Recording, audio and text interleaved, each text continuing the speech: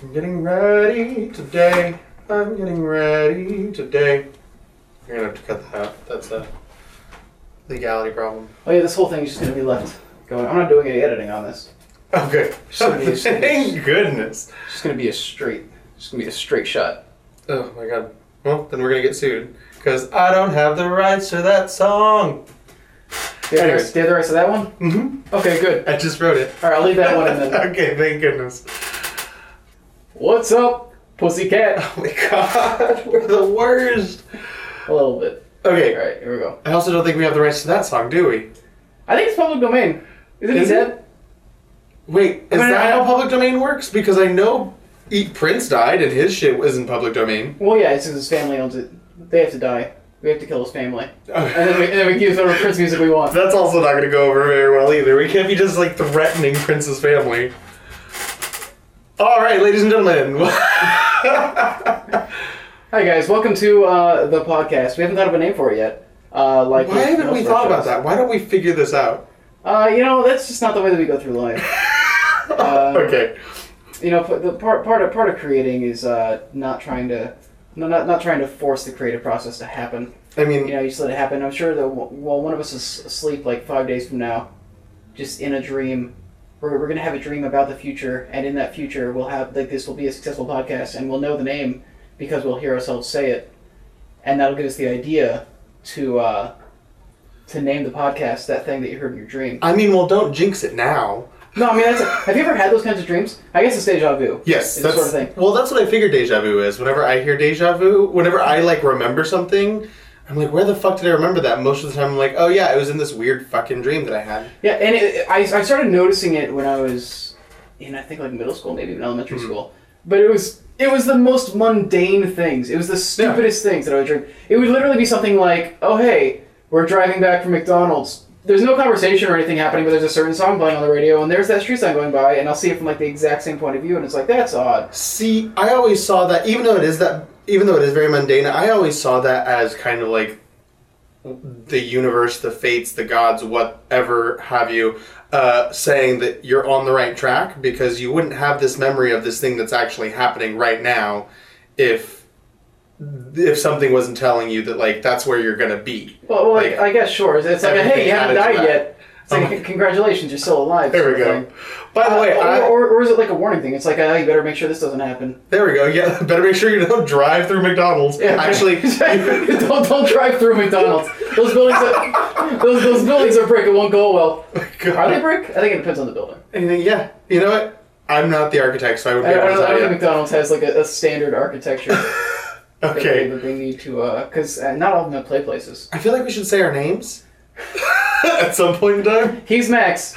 And he's Chris.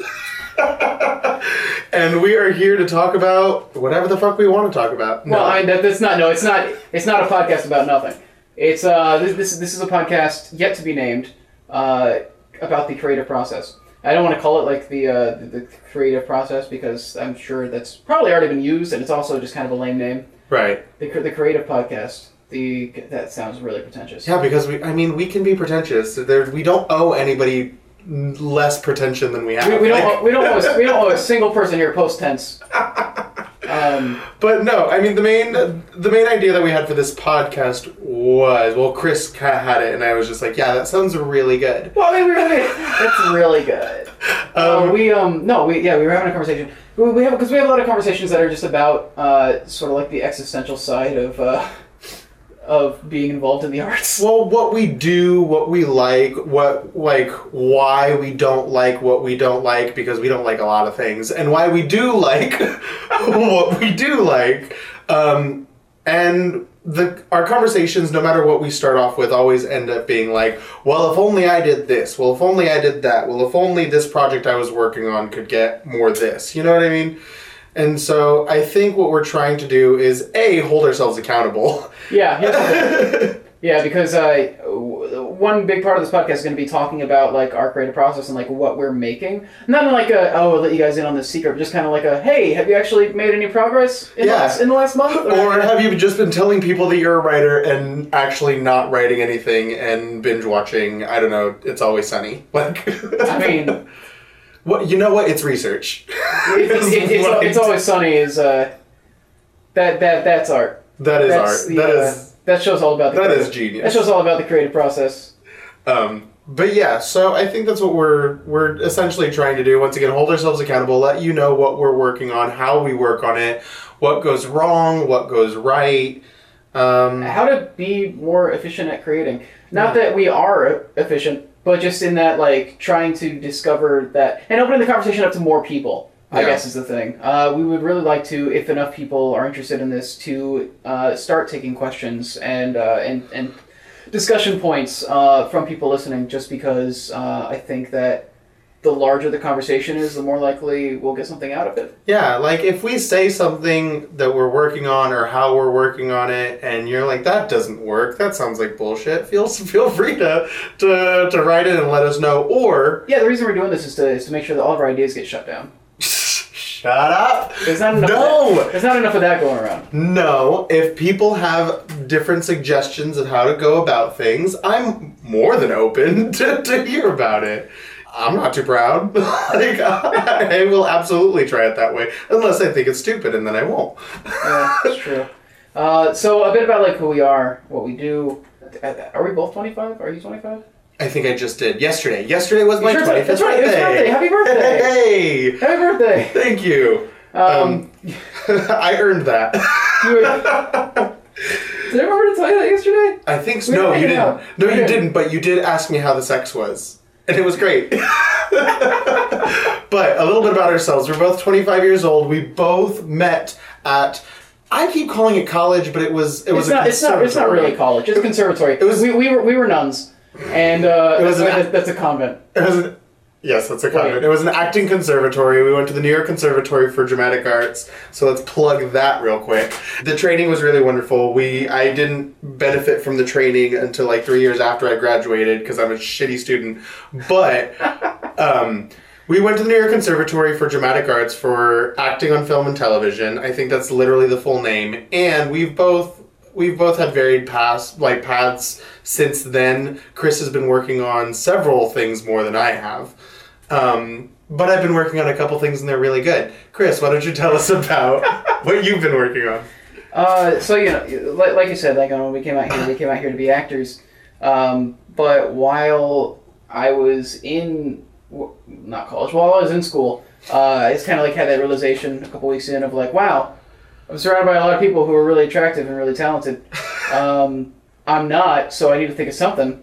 And so my whole thing became like, all right, well, I'm going to learn how to do everything along with acting. So I started writing and directing. Was that really it? Because I guess that makes sense. You had borderline crippling, was it? Had. I mean, I get... No, it's gotten better. I'm still a cripple. Oh my god. We can't say that. It's 2017. No, but but you were... I've gotten a lot better about it. Yeah, you had a lot of self-confidence issues. I mean, didn't we all back then? But No. I tried... Not everybody did. You're right. I guess that's fair. We did. Yes, we absolutely did. Yeah. But over the years, we found some confidence. You especially have found a lot of confidence, and I think it has been... I am very different. I feel like I didn't change that much in school, but I changed a lot outside of school. Right. I think I started growing with Shabbat Dinner, honestly. By the way, Shabbat Dinner was a short film that Chris London was in. It was the first film I was ever in. Yes. And it's by far the most successful film I was ever involved in. It's so good. It's from a technical standpoint, it's not that great. The thing is, it was made on a really small budget. It was Michael's. It was his application for film school. Really? He made that to try and get into film school. Did he end up getting in? He ended up going oh, you know what? I think I actually don't need to go to film school. Because I'm really good at what I do. Yeah, because this movie played over 50 festivals and has over 200,000 views on YouTube. I don't know anybody else, but we can at least try to plug his name. Michael Morgenstern. Morgenstern. I almost said Morgenstein. He's doing all kinds of... He's a really interesting guy. He does all kinds of projects that are just... he started working in 3D video now. Not 3D. 360 degree video now. Mm-hmm. That shit's too daunting for me right now. It's insane. The projects that he works on seem so random and so disconnected, but they're all just really... They're centered around himself. I don't know how he does it. But I mean, well, no. They're just they're all extensions of who he is, I guess. Right. But they And seem that's how they so kinda connected. completely unrelated. Okay, but So, bringing it back to you, you said that's how you started. That's how you started to feel. I started. It came partially from that, and it also came. It came partially from insecurity and just kind of like I need to have some kind of like edge because I'm not going to have it when it comes to looks or ability. So I tried to write and direct and edit and teach myself how to do all those things so that when I graduated, I had a reel of things that I could show people and go like, look, here's the work I did. I figured like that could be an advantage I would have is like, look at these things I've done. Right. And they weren't great, but it was something. There was one I did where I did like a Woody Allen impression, and that got me like a couple student films. Right. And so, you know, then I had stuff that, you know, may not have been all that good, but it was shot on like actual cameras and not like my little flip camera. And then it just kind of turned into, one of the things that really annoys me is when a project just doesn't get finished. Okay. And so Story of my life, but go on. So I like started doing every aspect of it so that no matter where it was at, like no matter where a project was at, I could be pushing it forward. Okay. Was the main thing. So I do like now I'm like producing and things, and like I'm producing a project right now, and it's like, and so I'm doing like all the coordinating and all the Sparks in the Park. No, okay. No, that's something I'm writing. I mean, like I'm producing like a shoot that like shoots in 8 days. Oh shit! Very nice. So yeah, like I do like everything now. I have done a total of nothing. I've acted in a couple of things here and there, and I was spoiled in most of my high school and college career in the sense that I never really had to audition for very much. I would audition for maybe one thing, and I would get cast as the lead or a big part or something or another, and then those same people that I worked with would cast me in things and write things for me, and so I just assumed that I was going to skyrocket because people were just going to offer me things, which happened for quite a while after school, but I banged on that too much, and then I wasn't able to do several things, so it got to a point where I just kind of became stagnant and just wasn't doing anything at all. But I would talk a mean game. I would say, oh, I'm a good actor. Oh, I'm a good writer. Oh, I'm a good this. Oh, I'm a good that. Until finally I actually sat down and started writing several things. I've begun several short plays and short films, and right now my main focus is a web series based on some scenes that I wrote.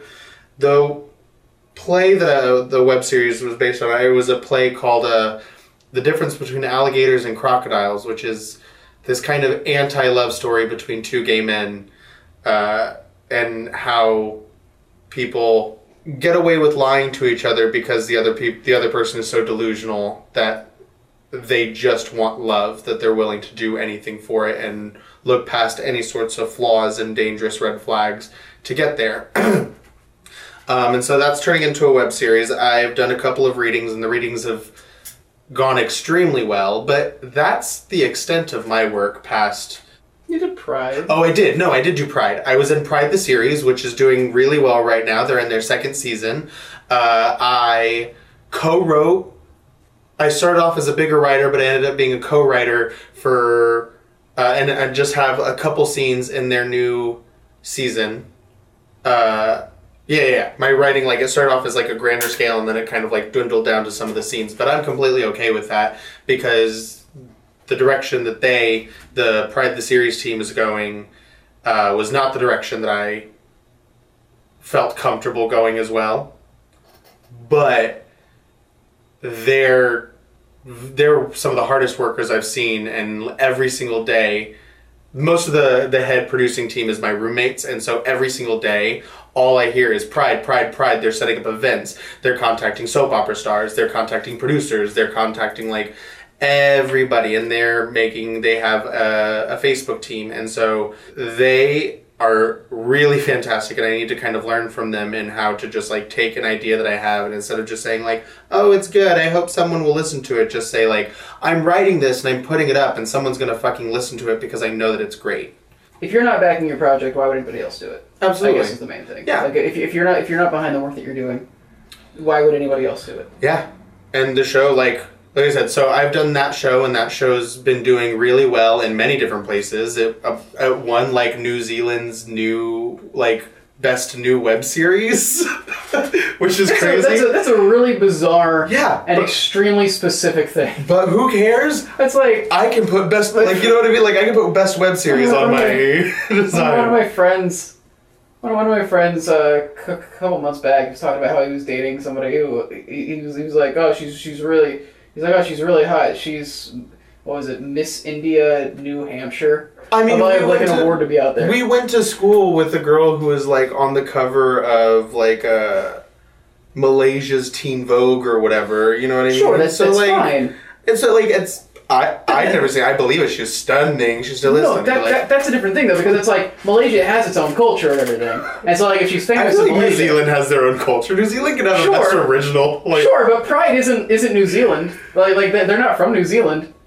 But yeah, so the point being, I have not done as much outside of school as I would have liked to, or as I would like to. What I have done, I am very proud of, but hopefully the point of this is to allow once again, hold myself accountable and to maybe even find a way to teach myself to do other things along the way. Getting more in like the creative mindset. Yeah, finding out how to be creative. It's such a bizarre thing. Yeah. Because I don't know, like it comes in waves. And I know like they say that thing of like, if you can't write every day, like then you should give up on being a writer. See, I'm like, that's BS. There are so many successful writers who don't write every day. Okay, these slogans are just that. They're slogans and they're fantastic. And if they work for you, they work for you. But if they don't, they don't. They're not meant to be set in stone rules. Adam Rapp wrote Red Light Winter in a single night. And then the final draft, he even states that it wasn't that much further from the rough draft because he knew what he wanted to say and he just wrote it. You know what I mean? Like, sure, yes, write every single day, but at the end of the day, write what you want to write and write when you feel inspired to write. Listen, all I'm saying is that if you can't write a complete 3-act play every night, you should give up on writing. I mean, okay, I can't stand you. This is also in opposition to many other playwrights and writers as well. Whereas, like there's a Sondheim approach where it's just like, every couple days, just trick balls and write down whatever comes to mind. Is that really what Sondheim does? I don't know. Make that up? Because here's the thing. I've heard a it said lot before. of Sondheim. I've heard it said before. But we also it's also been said that Sondheim has a sex dungeon for twinks. Like, who's to say? I mean, twinks probably. There we go. All the twinks. All the twinks have all. Every twink. Sondheim doesn't judge. Just like if you're a twink, like you're in. God. These are at this I don't know. I just. There's a lot. Also, of people. guys, don't assume that I know about anything that I'm talking about. No, this is like a really big discussion that I had like when I was at NYCDA. Yeah, somebody said like, the reason they were like trying out all these hard drugs because they wanted to be like a better artist. I'm just like, that's not. Was it the same guy that came to class drunk because his character was drunk in a scene? No, but I can imagine him saying that. Yeah. But hey, on the bright side, at least he came to class that day. Stop it. Had better attendance drunk than sober. I guess that's fair. Anyways, so moving on from that. My whole process in writing, my thought process in writing is I really don't give a fuck if anybody else likes it because I know what I like. I know what I don't like. I know what I view as elevated or successful in all aspects of writing, directing, editing, producing, costume designing, lighting designing, all of these things. I know what I find successful. And as long as it meets my standards of success, I am happy. If it doesn't meet anybody else's standards of success, that's completely fine. I'm not worried about it because I didn't make it for you. I made it for me. And I know that I like it because a lot of other people also liked it. So I know somebody's going to like it. So that's been my specific standard for writing. So if 18 people see my shit, then great. 18 people see my shit. And if of those 18, 1.5 like my stuff, awesome. And I know that everybody says that, but that's genuinely what I feel. I think that's when it comes to exposure, when it comes to reaching as many people as you can, because that's the big thing is if you want to get your projects funded, a lot of it is showing that you've got reach and showing that it's going to get in front of a lot of people because that's where the money is. I'll take a marketing class. I don't care. I mean, sure, that's fine. But I mean, when it comes to making the decisions about what's going to be in this. It even goes down into like the creative aspects. There's a lot of producers, a lot of studios who are very like, okay, well, you should have this thing in because this is what's popular right now. Right. And so it's very much like, it doesn't matter if you have nothing to say about it. It doesn't matter if it actually goes against the story. This is there's like a checklist of like... Oh, absolutely. And that checklist changes every 2 seconds. So it's just, I don't know, it's frustrating because like it's that thing of like, I want to be principled. Right. Of course. And it feels like it doesn't matter.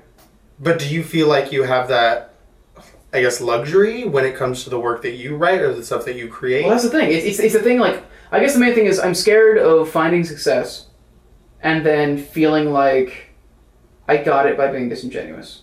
I guess it's the thing that scares me. Right. Like I'm genuinely afraid that if I do create something that does well, if I feel like I got there by stepping on other people or by manipulating people or using people, that it's gonna eat at me because I'm a very guilt-driven person. Right, absolutely. I was gonna kind of point that out. Well, but you've always known that. But yeah, instead of focusing on all of that, why not find a way to just focus on what you do like and what you do want, what does make you like working on people? Well, that's the struggle, isn't it? I think we should talk about like what we're working on right now. Just kind of like the struggles and the successes that we've been having recently. With Who wants to go first? I can go first. Cool. I guess since I brought us into this, it's only fair. I can't just introduce a topic and be like, "Yeah, you handle it." I don't give a fuck. I'll do it. Go on. Yeah. Okay. So I said earlier, like I'm producing like this thing right now. Okay, so should we just focus on just like one major thing that hopefully our audience will want to continue to hear about? And then see how that grows. Because the thing I'm producing isn't really interesting.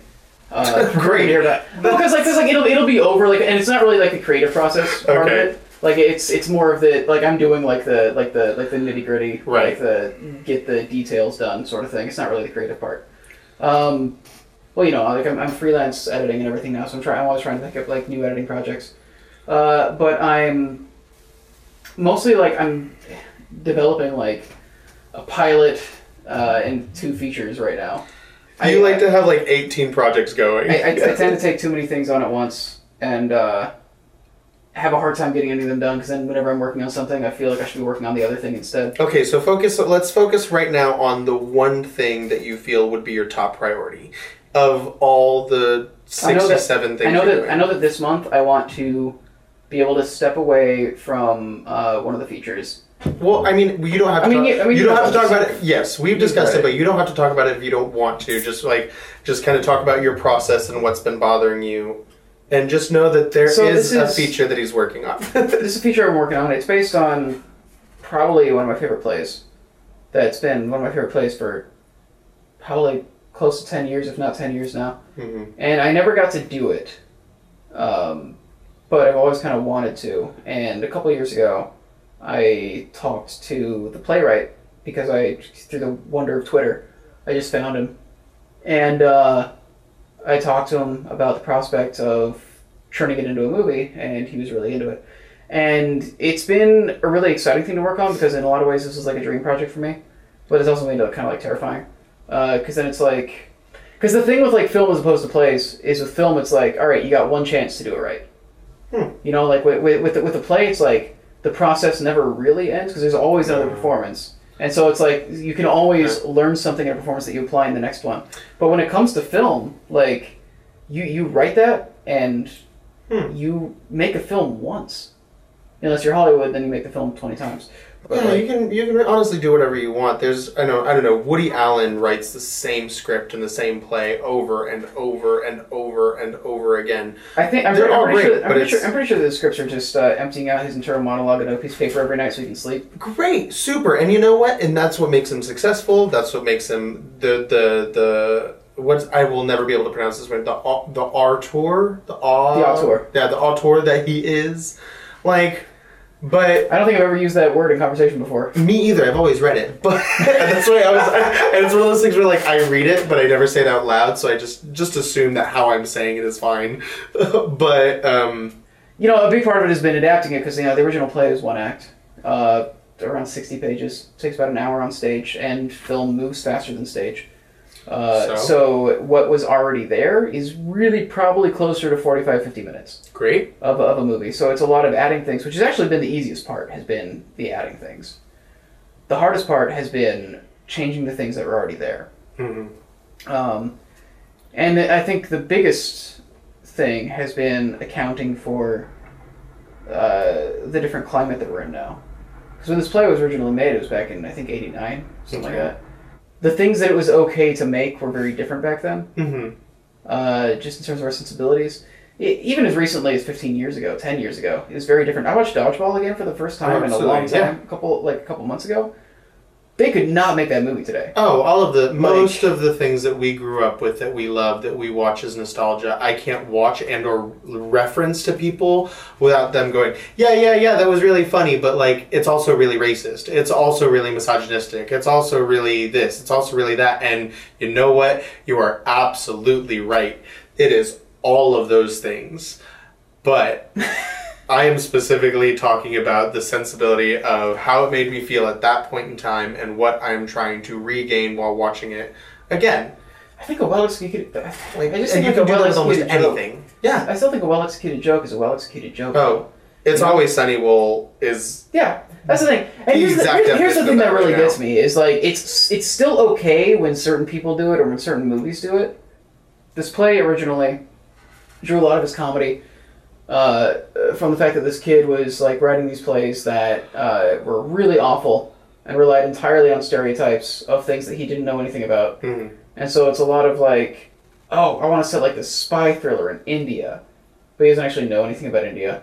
And so, but he knows everything about spy thrillers. He knows nothing about that either. It's all just really bad. Is like the point. But like part of that includes like, hey, there's somebody with like a stereotypical Indian accent. Mm-hmm. And so it's like this thing of like, okay, is that okay to make anymore?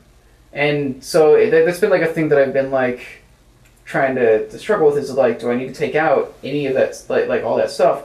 Because I also feel like part of the point is like, I don't think that you're supposed to see this and go like, ha, yeah, that's how it is. That's politically correct. You're supposed to see it and go like, wow, he's terrible. Like this is really bad. It's like, do I have to take that stuff out? Is there still, even if we're trying to take the piss out of the fact that somebody would see things this way and like write things this way, and it's more of like, like where he's like really the butt of the joke, because it's like, mm-hmm. This is like a really sad attempt at writing like a culture he doesn't understand. I mean, is it still okay to pull humor from there, or is it? I think that specifically is going to have to be a personal thing. You just have to decide if that specific joke, and if that specific,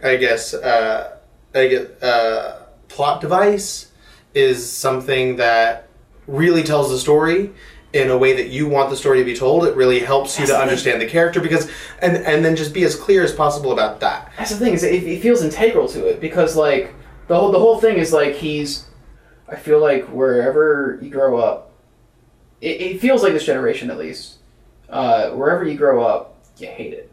Like, and it feels like we all just have this like really big desire to like leave wherever we are and go somewhere else. And I guess it's like grass is greener thing, but I feel like it specifically is like this thing of like just being unable to see the good in like the place that you actually are. Like, you kind of like numb to that, and you just see all the stuff that's wrong with it, and just like everything that's stupid about it.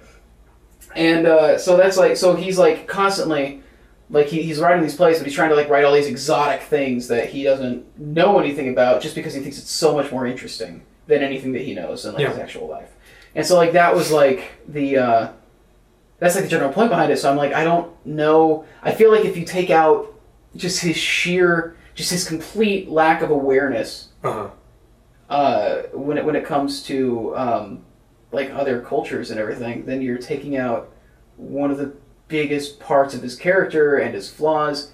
At the end of the day, it's up to you, but if it's something that you believe is important to the script and to the story, make it as clear as possible. And then if people try to combat it, then they will. But at the end of the day, you'll understand why, and you'll explain why, and it's your artistic integrity that you're working with, exactly. And you like that's it. Like it's because this is the thing that another question that's been in my mind because of the feature is you know, like, because of where it's set, which is it's something I want to shoot back home, it is like an all-white thing. And it's like a thing where I kind of want to write it and kind of talk about, like, what that experience is, like, the thing of, like, you know, like, being in an area that really isn't diverse and being in a place that is all white with all these, with like, all this, like, new, like, awareness and, like, discussion of racial issues going on, like...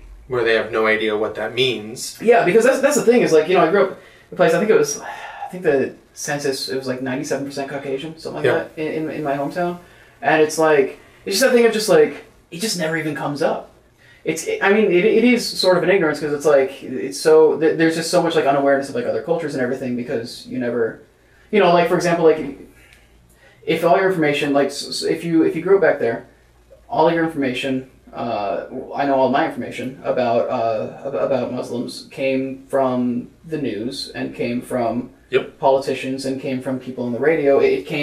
All of my information about this came entirely from people who weren't Muslim, and were talking about these people that I had no context for and who I had never met. And, you know, I come out here and there's a lot of Muslims here. There's a lot of everything in New York City. Right. There's a lot of everything. And so, like, one of the restaurants I worked at, like, half of the kitchen staff was Muslim. And so before the shift, like, they would be on their prayer mats, like downstairs. And so it just became like part of my routine. Was just like, it's just so different, like, to have, like, that contact. And so I think that I just kind of want to, like, talk about it and show, like, so much of it is just there's no malice in the ignorance, I don't think, but so much of it is just in, like, how would you ever really how do you understand that? Because I feel like we never really talk about that in movies. Movies are almost always set in New York City, the big cities, they're set in, like, industrial areas. Yeah, so they're set in big cities, industrial towns. Or if it is about a small town, it has nothing to do with, like, racial divides or anything. It has everything to do with, like, whenever it's in a small town, it's all about, like, capturing, like, the southern charm, and it's all about like, oh, it's like, they're on a farm and they got the accents. It's like that's like what it is. And it's always about somebody trying to leave the small town, or like they go to space to try and find, like, another place for humanity to live. And they wind up, like, discovering that the fourth dimension is love. So, you know, so I've been, like, the whole time, I'm just like, is it worse for me to write something that is about being white and not have diversity in the cast? Or is it worse for me to try and write about, like, this racial perspective with having, like, diversity in the cast and trying to write for... Okay, so because then that's the thing that I would say. Well, here's the thing. I have a friend who, whether I agree with her or not, she is very, very, very passionate about her opinions and her experiences. And one of the experiences, one of the ways that I've learned to communicate with her is to just sit and listen and to accept any and all emotions and experiences that come from her as her truth in any way, shape, or form. Whether I specifically agree with them or not is not the point, because she is speaking her truth and I have to respect that. And so I try to do that with everybody, but it's harder for certain people. But she has kind of demanded that, and I respect her so much more for that. But one of the things that she gets really upset about is the hero syndrome of white people, where white people just assume that all black people are, live in impoverished areas, and every black person needs to be saved. And she's like, stop trying to save black people. Black people are fighting for black people. Black people are fighting for the minorities. Black people are fighting for and yes, it is fantastic to have allies. Everybody needs to have allies. However, but if you need to have a savior complex, take that savior complex and focus on yourself. Because there's a lot of white people who are saying, I want to save, the minorities. And I think that what you're saying right there could potentially, I don't know how you're planning on executing it, and you could completely fuck it up, but I know you're smart, and I don't think you will. But I think that is kind of a way to do that. To just say, like, hey, let us focus on the isolation. Let us focus on the manipulation and the false ideas of and this trained, like actually witnessing the trained assumption that all religions and all races, every single person you meet of these religions and races and cultures is a monolith, where you see that person and because you've experienced them on television, you know everything there is to know about where it's like, if you don't know an individual, it's so much harder to realize that people in that group, however you identify them, are individuals. Right. Because it's so bizarre because everybody talks about like, oh, this is what the Muslims believe. And I'm like, you do know that just like with Christianity, Muslims don't all agree. No, that's true, and I think it is interesting, and I think one of the things that there has been a issue with, once again, in trying to kind of realize that everybody is an individual, in that everybody is an individual, but what makes them an individual is also these different aspects of their culture and their race. And I think, who is the lead actress in Fresh Off the Boat? No idea. I haven't seen it. I haven't seen it either, but she was in EastEnders. I'm so sorry if I'm getting the name wrong. Eastbound and Down? No, it was a web series. Constance Wu. Oh yeah, I've heard of it. Spoke out about. They had a whole bunch of different people speaking out about cultural identities being represented on television, and how a lot of people were because they were afraid of putting on stereotypes, they would diminish the culture. Oh, this person who happens to be Asian, or who happens to be black, or who happens to be Muslim, who happens to be all of these things, just talks like normal people. And that's just like, it's not how people are. If people come from different backgrounds, acknowledge their different backgrounds, but acknowledge how much it's complicated, and I think we're at a point in time where people don't know how to... I think like where we need to get to is being able to have black characters and gay characters and Muslim characters and just everything. Being able to have them and to deal with issues that affect their lives without that being their lives, without it being their only characteristic, without it being like... It is so nice to hear you as a straight man say that. Like, I cannot tell you how nice that is, because that's something that I hear constantly. Because that's one of the things that frustrates me the most. And I know you said before, like, anything is better than... Any representation is better than nothing. But it really annoys me when there is, like... Well, it's one of those things where it's any representation is good representation until it's not enough. Sure. Like... And so it's just like... At a certain point, you have to get there. Like, for a time in history, all gay characters were either seen as the sissy or the effeminate, like the effeminate best friend who had no sexuality, who had no storyline, was literally just there for comedic relief, to be effeminate and to be the hairstylist or the makeup artist or the this or the that or the villain. Or they'd have the one off where they're actually really masculine, but that would be played off for laughs. And be like, oh, but they're gay? Oh, who'd have thunk it? Yeah, and there's just, or they play the villain, where the villain is always like, almost every single Disney villain is a male Disney villain is extremely effeminately gay. That's so bizarre. I've been trying to training people to think that homosexuality is evil, but well, sure. But here's the thing: is like it's not just like in our culture though. It's like it's also Japanese. One of the things that you'll see, like if you do play Zelda's, which I know you're going to play Zelda at some point because that's one of the things you're planning. Spoilers. Is that a lot of their villains, not like the main series villain, but like a lot of their side villains are very effeminate, and that's something that's actually like a trait in a lot of Japanese video games, is they have like very effeminate villains, and it's just kind of like, where did this come from? And so, well, yes, at a certain point in time in history, it is good to have representation, because without that representation, people wouldn't know that different kinds of people exist. However, at a certain point, you have to take it to the next step. Otherwise, the representation becomes harmful. Yes. Yeah. And so I think that's what we're trying to get to. I think that's what all of this craziness is coming from. And I think what it all should boil down to is write what you know. That's why I thought Moonlight was so fucking brilliant, though.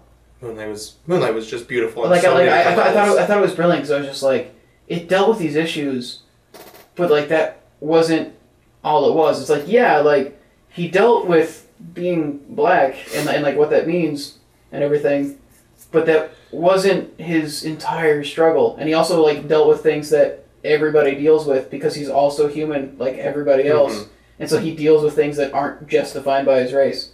And it dealt with, like, oh god, it felt like it dealt with everything. That was one of the best things I've seen in theaters. I think I don't think it spoils anything, but like, literally the very last breath that the lead actor takes in the final scene is one of the most like hopeful and heartbreaking and just like glorious scenes or just glorious acts I've seen in any movie.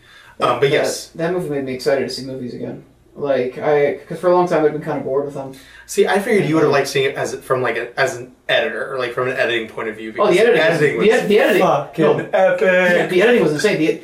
The aesthetics is all. There's nothing about that movie that I think was done bad. Like that is one of the only movies where I think like the color scheme was genius. I thought the framing in the last shot was weird. That was the only thing. That was literally the only thing I could think of. Interesting. Okay. That was like the only thing was I just thought it was kind of a weird shot. Okay. But like that was literally the only thing that I could even think of to nitpick in that movie. Also, Janelle Monáe is a fantastic actress. She is. Like, she is phenomenal. Oh no, it was confusing because it was just like I was watching it and I've been a fan of Janelle Monáe, but I didn't know she could act. All I know is that this like stunning woman comes on screen, and I was like, oh my god, I have to know her name. No, I was like, this beautiful woman looks like Janelle Monáe, but that can't be right. Janelle Monáe is not an actress, so I'm just racist. And then I looked it up and I was like, oh my god, I'm not. Thank God, it's actually Janelle Monáe. You can just watch the credits. I had to figure it out right then and there. Like, she came in at such a beginning of the movie. It's such an early part in the movie. Anyways. So that's the thing I've been dealing with is like with that, and it's like it's been something that's been on my mind for a while. Like when I wrote that Static Shock thing, there was this contest to reboot a franchise, to write like a screenplay, and so I wanted to reboot Static Shock, because it's a show that I have missed a lot from my childhood that hasn't been rebooted. And with all the other superhero stuff going on, like I felt like it'd be cool to have that one back because like, it was like the Hey Arnold of superheroes. I think that was the thing. It was fun. Like that was the thing that like really appealed to me about it. It was fun, but it also like treated kids like they could actually handle actual issues, and like I loved that. It was a really good show, and like everybody that I've ever talked to who grew up like around the same time I did loved that show. It was such a good show, and so I wanted to reboot it. And put it like in like today's world and everything, and it's just a thing of like, okay, but I don't know if I'm allowed to write this. It's like I don't know if I'm allowed to do this. Right. And so, what followed was then trying to get. I talked a lot to some of my friends who are who are black and also writers or just creators, and I just talked to them. Was like, is this something I just shouldn't even touch? Like, is this just... And what was the general consensus? Go for it. I was told to go for it as long as, like... And they were... I don't know. It was... I tried to... What I tried to do was I tried to not be the person to write it, was the thing. I tried to get some of my friends... To be excited about writing it as well. Well, they wanted to, but they were all really busy. Right. And so what it became was bouncing ideas off them, and then writing it and sending it to them and getting notes. Okay, well, you don't have to worry about it again. But, okay, my main thing about all of this is making sure you write what you know and write only the truth. Yeah. Like, that's just it. I had a thing where these... I try to make sure that all of my characters in all of my plays don't have any sort of specific racial guidelines. That way they can be portrayed by anybody and they can add any kind of personality that they need to, any kind of personal traits that they have that they need to. And then as a writer, I always believe that the words are the least important aspect of a script. Like, words are one of the worst forms of communication that we have. That's all I know, though. Huh? That's all I know. No, it's not. It is not all you know. It's all people have been trained to know. Like, I'm sorry, if words were the best form of communication that we had, we would not be able to lie. So I would be more than willing to work with people and saying this isn't right, this isn't correct, and change things and work things and move things around, which I'm trying to figure out if that's the right way to do or not. But I was talking to a friend, and I said, hey, I have this play. It's a 2-man play, and I've been thinking, like, every single time I have an actor in mind, the actor happens to be white. And that's fine. These are very talented actors, and assuming they don't want to be a part of it at all, You know, I would be very honored. But I also don't want it to just be another thing about, you know, like, oh, look at these gay white men going about, like, because that's also a thing in the gay culture, the gay community, where like everything that is praised and celebrated in the gay community is about like in shape gay white men. And that's something that needs to change, but it's also something that can't just change because I can't just be like, oh, let's just use affirmative action on this thing and just like give this part to a person of color just because I want to give this part to a person of color.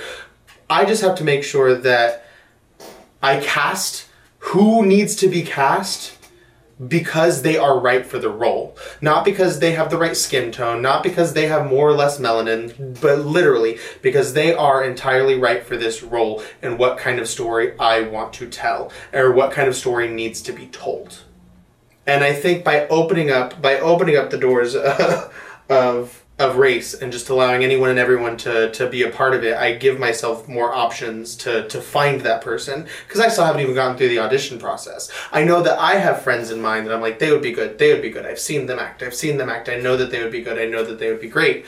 But one of the things that she just drilled into me was just make sure that you're being honest. Just make sure that what is said needs to be said, what is written needs to be written, what is done needs to be done. Don't just write a black character because you want a black character. They'll just write it to and I don't want to be that. And I'm also just trying to acknowledge that I'm still an ignorant person who's not fully aware of all of the differences and what is offensive and what is not offensive and what, like, I'm still trying to figure that out. And I'm willing to say I fucked up if, you know, people tell me that this is fucked up. You know what I mean? But that's just my goal. My goal is to be as honest as possible, tell the truth, and hopefully things will fall into place the way they need to be in place. And I'm not going to try to be delusional enough to say that, like, I'm going to be right, and I'm going to be fair, and I'm going to be perfect every time. But damn it if I'm not going to try. You know, right. And I think that's all that we can really do.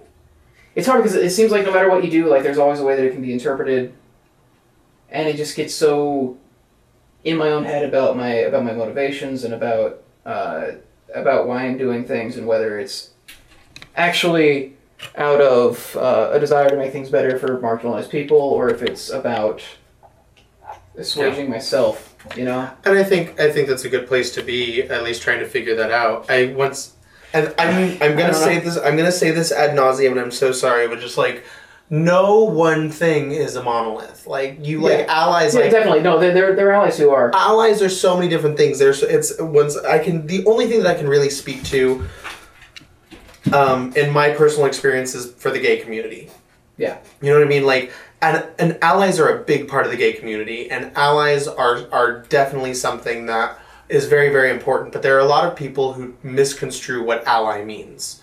You know what I mean? So it's just like, there are a lot of straight women who go to gay bars as like for their bachelorette parties or whatever, and they think, oh, because they have gay friends, because they, you know, are like befriend their gay friends, that they can go to these gay clubs and just like steal the scene and make it about them and make it like be loud and be drunk, whereas just like that's not the point of a gay bar. And so it's just like it's very different. Whereas I have many a straight woman friend who will actively sit and listen and hear some of the things that I have gone through, hear some of the things that my friends have gone through, hear some of the things that my community has gone through, and say, that hurts me.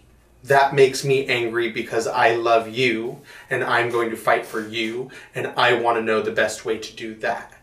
And so they like, I have straight women friends who go to protests. I have straight women friends. Yeah, I mean, yeah, they're genuinely good. They're genuinely good people. I'm not saying that, like, it just really annoys me, I guess, when I see somebody who likes to plaster their social media with descriptions of all the causes that they're for, and all these descriptors of like who they are as like these activists, and it's like, okay, but I know you in life, and you don't actually really do anything for these people. but you really But it like makes them feel letting good. you Well, really like letting people know that. And it's like, and I don't know. So- I guess it just feels. Well, you're not in charge of anybody else's. You're not in charge of anybody else's life. You're not in Yeah. charge of how anybody else lives their life. For whatever these people who do these things, there's something inside of them that makes them feel good, that Sure. gives them satisfaction by saying, "I am a good person." First of all, none of us are good people. None of us are good people, and none of us have even and none of us deserve to tell ourselves that we're good people. All of us inherently have shittiness inside of us. That's just a thing. We're just all shit people. But because we don't like to think of ourselves like that, because we like to believe that we are the heroes in our story and everybody else's story, we're constantly going to say, I'm good because I did this. I'm good because I did that. And so, yes, there are a lot of self-serving people. But unfortunately, you're not a self-serving person. You like to think the worst of yourself. And so because you like to think the worst of yourself, like it's true, because you like to think the worst of yourself, you get hesitant on trying to like think better of, or trying to like stand up for someone else, and say, oh, I did it, and claim that as your own. And if that's not what you want to do, then don't do that. You don't have to say like, I did this wonderful thing because I'm a wonderful person. You just have to know that you did this wonderful thing because it needed to be done. Because something inside of you said, I cannot stand by without doing this thing. And this is the only way that I know how to do this. Does that make sense? Yeah. Like, I guess the thing is like I guess I really want to be the person who focuses more. Well, I guess I should say who focuses less on telling people who and what I am, and more on just doing what I think I should do and letting other people decide like what describes me. I mean, you don't even have to you can let other people describe that, but at the end of the day, you don't have to do that as well. You just have to do what you need to do. Sure. Well, I mean, they will anyways. Exactly. Like, that's what I mean. Is like I want to be less preoccupied with trying to control the way that they see me. I guess is the thing, because that's, and I think it's something we all deal with. I think that's a good goal for you to have. Like, for me, I can only attribute it to my like the pettiness of my like writing and acting. Like in acting, I give a shit whether people like me or not. Yeah. I get nervous, I get shaky, I go into borderline like breakdowns. Is it because you're doing other people's like work? Yeah. Like other people's words? Yeah. But when I have my own work, whenever I do my own words, whenever I know exactly what I am trying to say, and I know exactly what I want, I don't give a shit whether you agree with me or not. It's like, really funny. I've got it. It's really funny because I'm like the opposite. Yeah. It's way easier for me to let go and trust myself when I'm doing other people's work. If it's something that I've written, I get so nervous that it won't come out right, that I'm like really hesitant to put myself in like stuff that I've written, because I want to be like watching it the entire time, and I want to be like, how interesting. Okay. Yeah. See, I'm like the exact opposite. I'm that kind of vain, egotistical person that like I write for me. Like I'm a very specific type. A lot of people like, okay, we also should probably wrap up here pretty soon. But I'll edit it down. But I'm, for those of you who don't know what I look like, I am a decent sized individual. Well, yeah. No. He's Jason Ritter. I'm Jason Ritter plus like 5 inches in height and like 60, 70, 80 pounds of weight. Like I'm a relatively big guy, and it's hard to place me because I'm not big enough to be considered like the character, like the overweight character actor. Because there's that thing, right? Yeah. With men, it's like you're either like incredibly trim and fit, or you're like incredibly overweight. Like a big guy. And you can have great careers either way. It's not as limited as it is with women. Yeah. It's like there are plenty of like very overweight men that have like huge careers. I'm not one of those. I have like I have. You're still very attractive. Oh, trust me, I know. Like, I think I look great, but I'm also fully aware that I do not look the way that most men in this industry look. Even though I do claim my Hispanic heritage, I do not look it at all. Like, you can see it a bit in the eyes, and it's basically it. yeah, sure. And then my beard comes in really nice. Like, yeah. But it's brown and light. it's brown. And then like there's like hints of red because I'm also Irish. Like, that's just a thing. So like I'm a very, very white man who, if people don't know what I look like when they see the name Martinez, they get up in arms. But I'm a also white. Have, like, one of the most like posh white British first names ever. And then like it's Maxwell Martinez. Maxwell Martinez. Yes.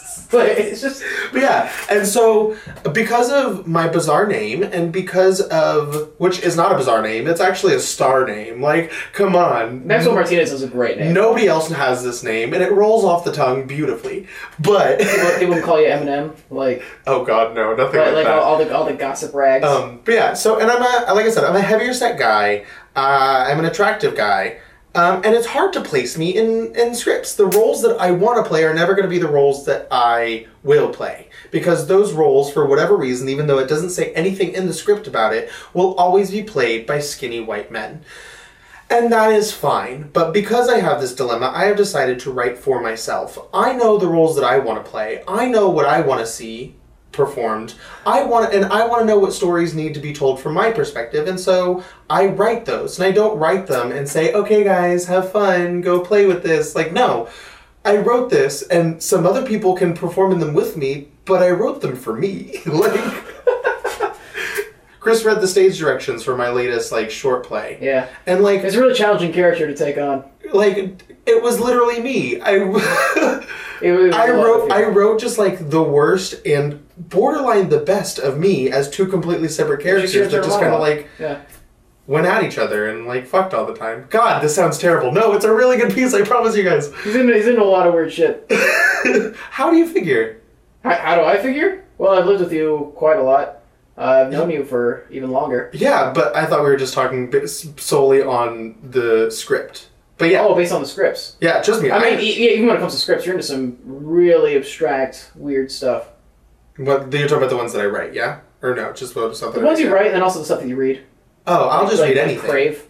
Crave is amazing. You're really into Crave. I really need to be. I still need to do it. I still need to. Okay, I just reread it like 2 weeks ago, and here's the thing: I didn't understand it the first time I read it either, but now I feel like I completely get it. Which I don't completely get it, but there's like so much more that I just like viscerally understood.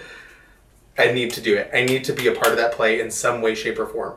Anyways, I will read anything and everything because I want to know what is out there, what are the rules, what people are getting away with, and what I can get away with. I'll do whatever I want to do because it's my world. Like, these are my scripts. But I would never know that I would be able to... I wouldn't know that I would be able to write things that kind of can seem like stream of consciousness and have it be acceptable and have it be praised. I didn't know that I could write characters and stories that are interacting between time and space with using nothing but like a stage direction to state that. Sarah Ruhl is a playwright who writes some of the most beautiful poetic stage directions, and one of my favorite stage directions she writes is "They fall in love." As a stage direction, they fall in love. That means the lighting director has to know exactly what that looks physically. That means the costumer has to know what that looks like. That means the director has to know exactly what image he wants them to be, wants these characters to be in. That means the actors have to know exactly what love means to them and have to know how to physically convey that. As a stage direction, that's fucking genius. And I would never know that I was allowed to have a stage direction beyond... Linda exits stage left. Like, Pursued by bear. Pursued by bear. Yeah. But yeah. You should write that. You need to have a stage direction that says Pursued by Bear, and it's just like a big, hairy, shirtless guy. I'll do it. Excellent. We'll get John Mark. But yeah. Is he a bear? No, he is an otter. He's an otter. Okay. Is it because he's like so skinnier. Slim? It's skinnier. Okay. Yeah, otters. There's so much terminology. Not really. I know you're gonna pretend to. Straight people love to act like the gay community terminology is all that big. It's not. It's just all of God's woodland creatures. It's just compared to like our terminology. which is so.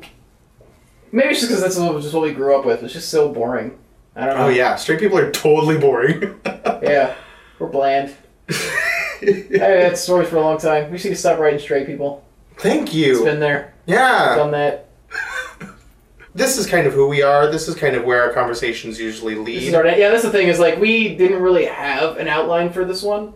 Yeah. This is just what we do when we talk. Yeah, this is just where we go, and it bounces from topic to topic, and it seems like it's leading nowhere. But at the end of the day, I think it informs both of us and who we are and how we write.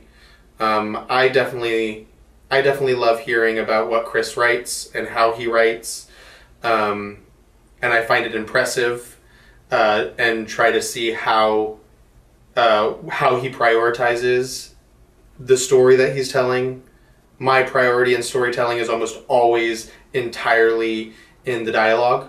At the end of the day, I prioritize dialogue over to kind of lead into where these characters go, whereas I've seen Chris fully structure pieces and say, okay, now I don't know what they're going to say. You know? Yeah, I mean, Back to One was the first time that I like really took on something that size.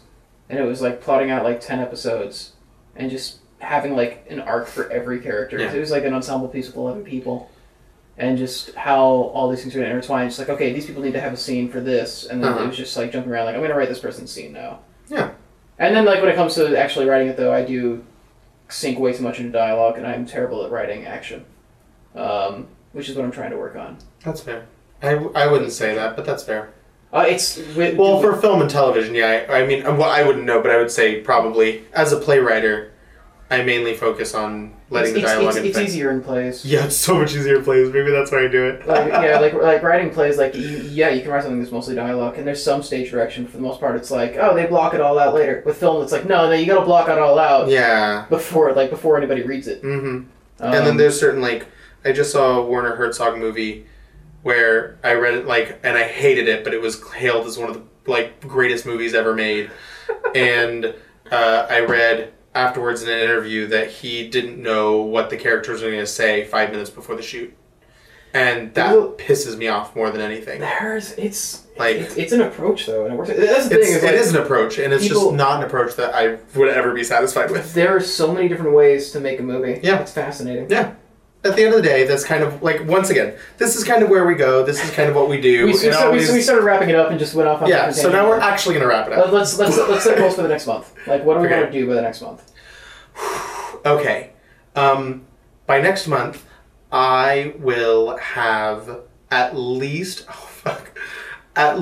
2 more episodes written in my web series. Okay. How does that sound? And then we can discuss what that process is or whatever. I don't know.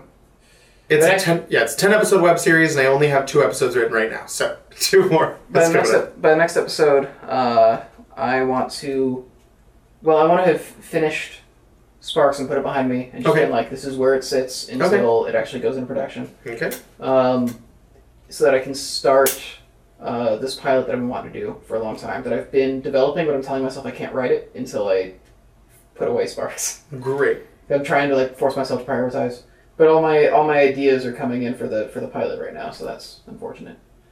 Well, then maybe focus on that. Because I... How about both? I want to finish both of them. No, absolutely. Finish both of them, but listen to what's coming to you first. Don't force yourself to work on something that you're not as passionate about in this specific moment. I'm so passionate on it. No, of course, but... Instead I get into these moral quandaries about it, and then I just sit there agonizing over it. I need to stop doing that. That's my goal, is to stop judging my motives and just write and let other people judge it. It's really hot in here. The nice thing is, by the next episode, I will have an air conditioner in here, because it's literally here in 2 days. We should have just waited 2 days. We should have. Then again, we could have also just recorded this 2 weeks ago, like we initially planned. That's fair. Wrapping up. Let us know what you thought about this. Let us know if you have any questions. Let us know what you want to hear. Let us know if you have any questions that you want us to talk, any discussion topics that you want us to talk about. If you, if anything that we said, if you want to have a conversation about it, put a comment down below and we'll probably respond. I know I'll be watching the comments. I usually do. I need the validation.